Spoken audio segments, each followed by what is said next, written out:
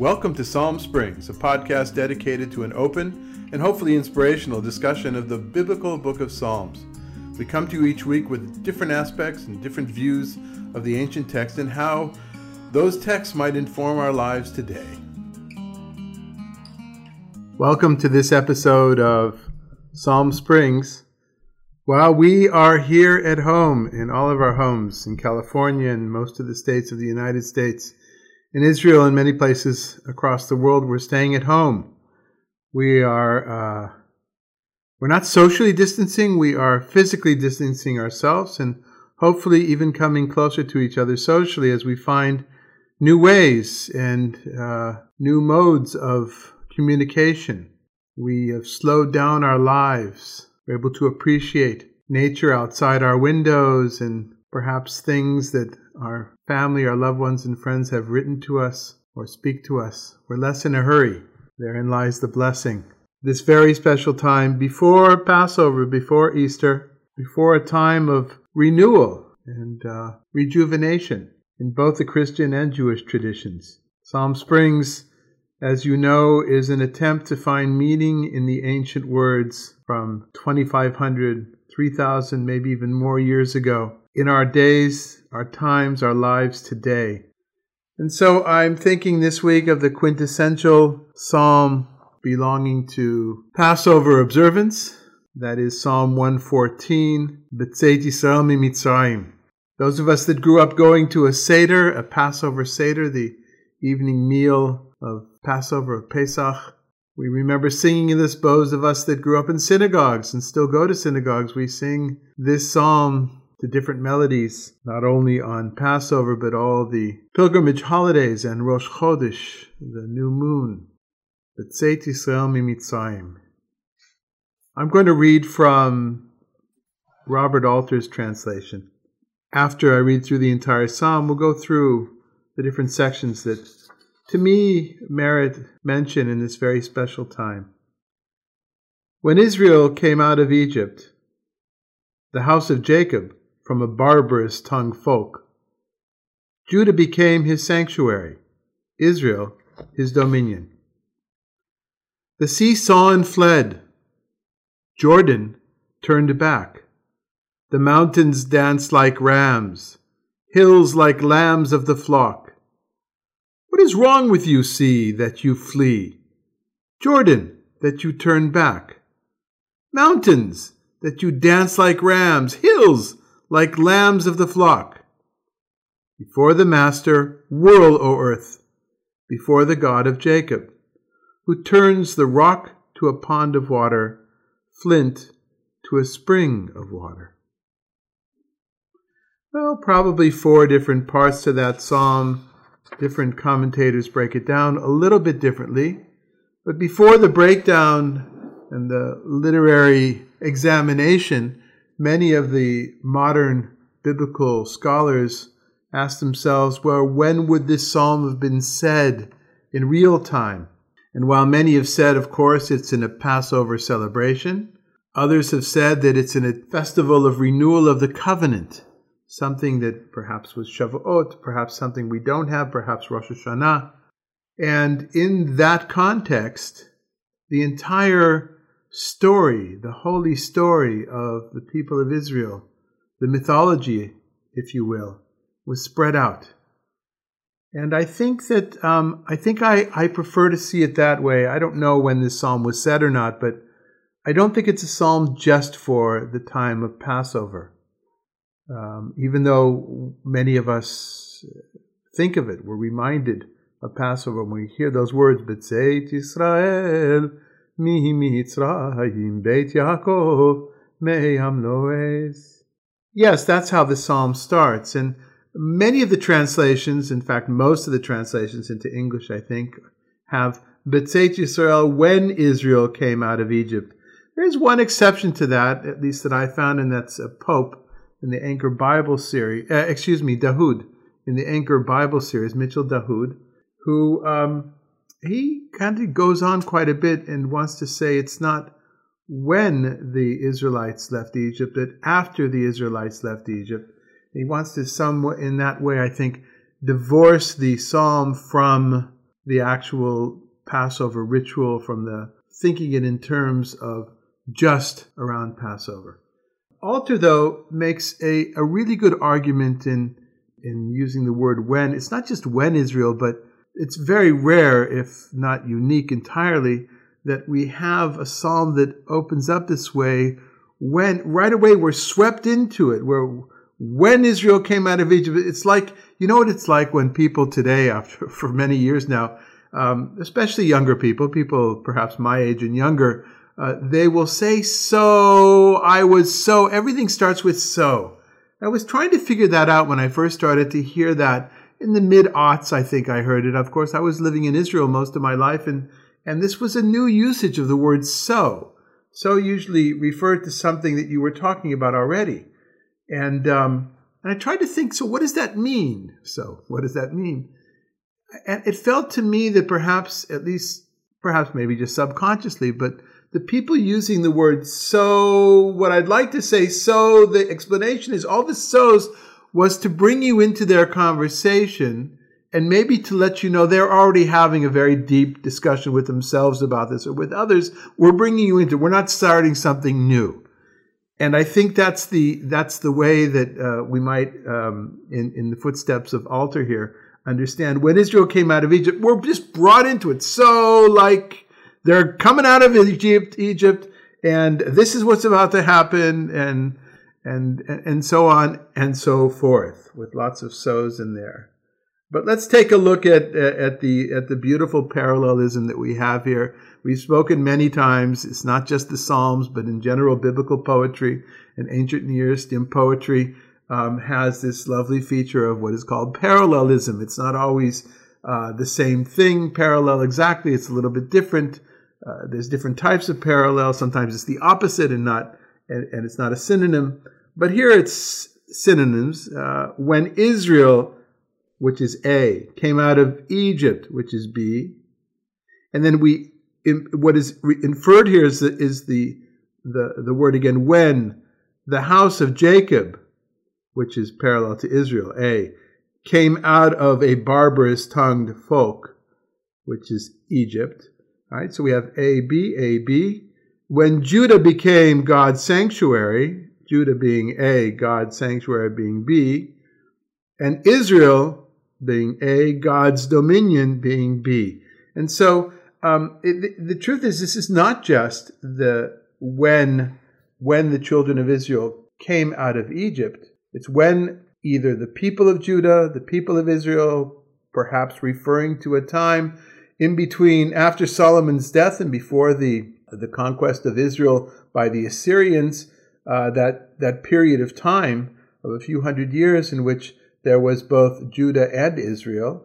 I have a feeling that they're used synonymously and that the person is thinking back from a later date, but that's just my feeling. And it continues in verse 3. The sea saw and fled, the Jordan turned back. The sea being A, saw and fled being B, Jordan being A, turned back being B. And then the mountains danced like rams. Mountains A, danced like rams, B's. The hills danced like lambs of the flock, A and B again. So for the first 4 verses, it's just a set chain of different parallels in which the second line of each of those parallels is missing the verb. It's implied. It's a lovely, lovely poetic device that the psalmist is employing here. But what does it mean? What does it mean? Well, we've got this. The idea is that the people of Israel are being brought out of Egypt. That is what makes them a nation. They're not really a nation before that. That's when they become, I would like to think it's about the people, verse 2, Judah and Israel, and less about the land. Dahoud, in his commentary, feels that it's really the land, which this whole psalm is talking about the land. And God's special relationship with the land. But so we've got the people of Israel coming out of Egypt, at which point they become a nation. And Egypt, the parallel for Egypt is a barbarous-tongued folk. We'll get back to that in a second. Me'am lo'ez. Me'am lo'ez, from the nation of Lo'ez. We'll talk about that word in just a second. And then Judah becomes sanctuary, Israel dominion. But then we have two other things, right? Two other, which are not about people as much as the earth itself, creation. The sea saw this happening and fled, and the Jordan turned back. Well, that seems to be pretty obviously a reference to, on one hand, the beginning of the 40 years in the desert as the children of Israel were leaving Egypt. That is the parting of the sea, the Reed Sea. And then at the end of the 40 years, what is spoken about in the beginning of the book of Joshua, which the people were led from the plains of Moab after Moses' death by Joshua, and the waters of the Jordan piled up. You can imagine them walking across. It's on their right? Because the north is on their right. And here they are as the water piles up. It's as if it's going backwards, right? And then you've got this business about the mountains dancing, the hills rumbling.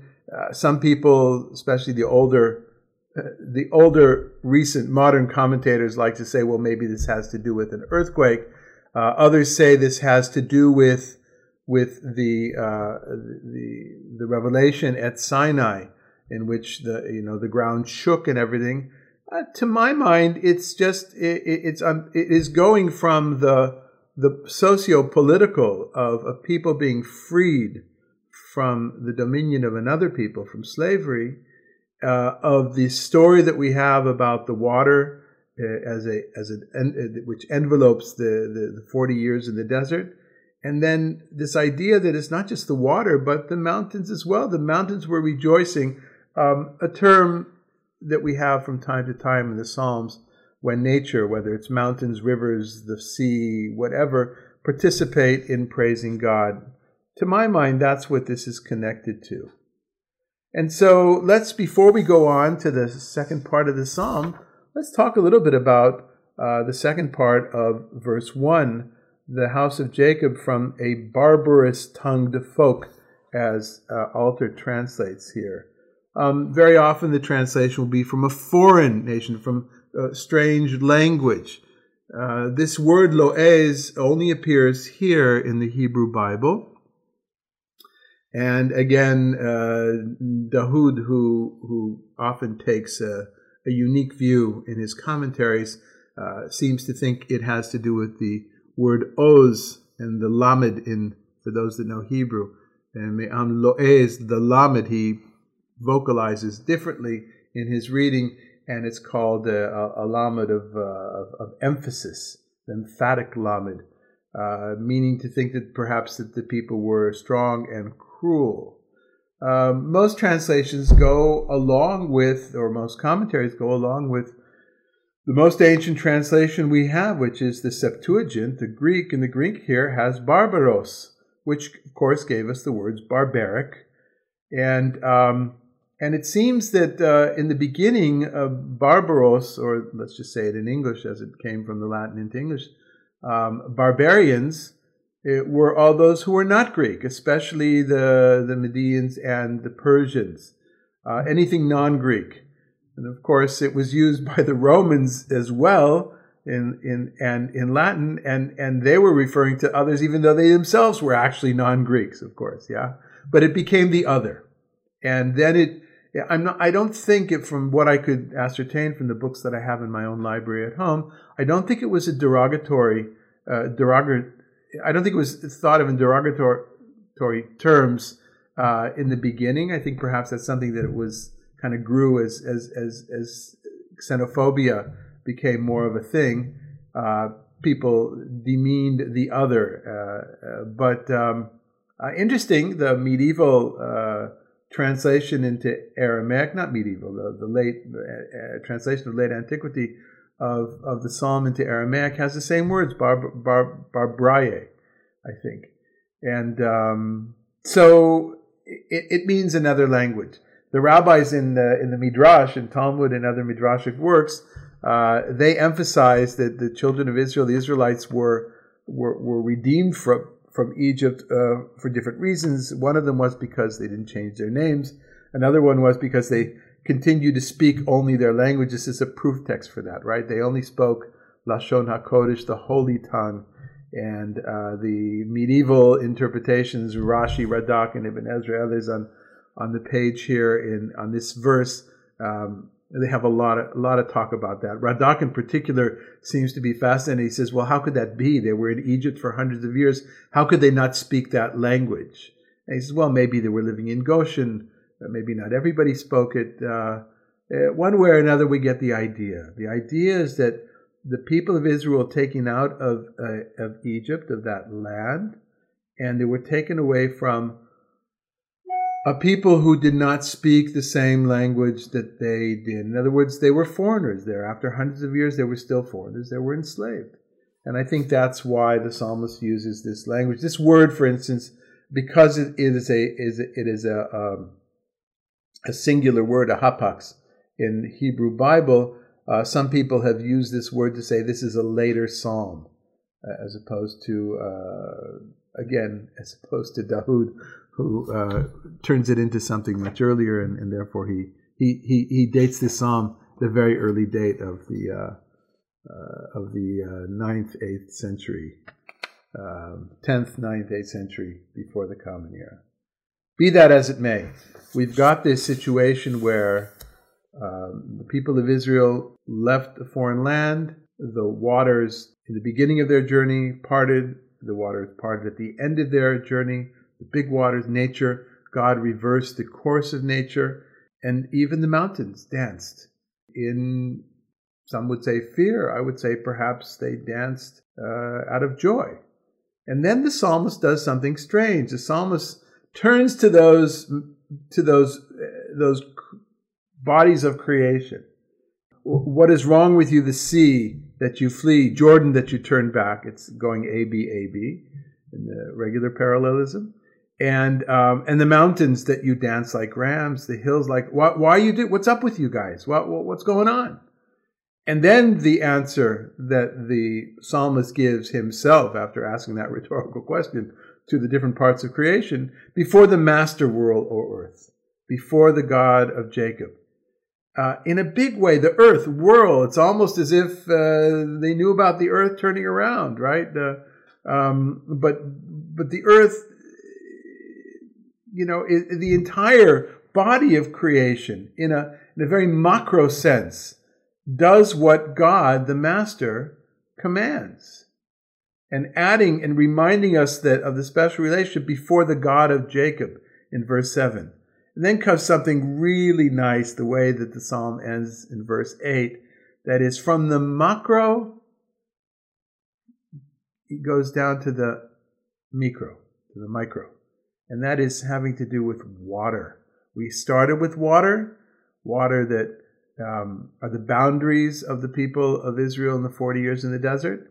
And then it ends with perhaps a reference to the two stories in the Torah and the wilderness stories about Moses bringing the water out of the rock, probably. But even without that, this idea that, and it comes down to the drinking of water. And here there's a step up, right? The beginning of verse 8 says, who turns the rock to a pond of water, right? Rock, just regular rock, turns into a pond of water. A pond of water is a limited amount of water. A rock is, compared to what's coming next, is a relatively soft rock. And then it goes on, the second part, flint, which is a particularly strong rock, is turned into a spring of water, not just a pond of water, but water which replenishes itself all the time, to show that the miracles are on a great scale, earth-shattering scale, and they're on a smaller scale for the people, the simple person, to drink as well. That's at least how I choose to see that in this particular year, in this particular week of preparation before Passover. And I think the reason for that is that we're oscillating, all of us at home, between our personal needs of being alone, of what we need to get from medical, from food, from our financial worries, all the things that we're thinking about ourselves, and yet understanding that this is so much bigger than us, what's going on right now. This is not just statewide, citywide, nationwide, it's worldwide, it's global. It is global, and the amounts of people who are sick and will be sick, and deaths and people who will die is just can be overwhelming. And yet there's, back to the singular, the individual person as well, we have our needs. And so it's important, I think, to make sure that we're not overemphasizing one of those aspects. If we're only watching the news and taking in the statistics from around the world and all the different political and financial implications, then we may forget about ourselves as well. And on the other hand, if we're only talking about ourselves, nobody really wants to be in communication with us. That won't work as either, and it needs to be a balance of the two. But in the same way that a neighbor can bring you food and medicine, or you can do that to your neighbor, or send you a message and cause you to smile at a wonderful picture of a new baby or whatever it might be, those are the little things. Well, so too, I believe that God can provide for the big things, for people, all those people coming through together in the great hive mind of modern society, of contemporary society, to solve the challenges, the medical challenges, the production of what needs to be, not only what the cure will look like, the different tests that we need, but also how that will get out to everybody and how to be protected, all the equipment that needs to be produced at a short notice, with all the criticisms we might have about the systems that were in place that weren't really working well. None of that matters right now. Of course, we need to learn for the future, but how do we come together in this effort to rock the mountains, to split the sea, to cause the Jordan to stand up and reverse its course? Because that's what we need to do. And I, of course, many of you know me for a long time, I am not waiting for the miracle to come from God while we human beings just kind of sit passively aside. We all have a part to play. We all have some part to play in the big picture and in the little picture. So with these words, I wish you another good week of staying sheltered at home as much as possible, of being careful as much as possible, but also of reaching out to create those miracles. So we go back and forth between those two axes of the big picture and the little picture. And we will hope that this week will bring us some good news from all different parts of our lives, all different parts of the world. Talk to you next week. Psalm Springs is a production of Or Hamidbar, Light of the Desert, an organization dedicated to intellectual, spiritual, and social engagement with the Jewish tradition. We're based in Palm Springs, California, and we'd like to give thanks to Madalena Garza for editing and everything else tech-like in this production. Please check us out at www.orhamidbar.org for more information. And if you'd like to sponsor a Psalm Springs episode, you can do so by going to our website. If you like what you've heard, please express it on iTunes, Apple, or Spotify, or wherever you get your podcasts.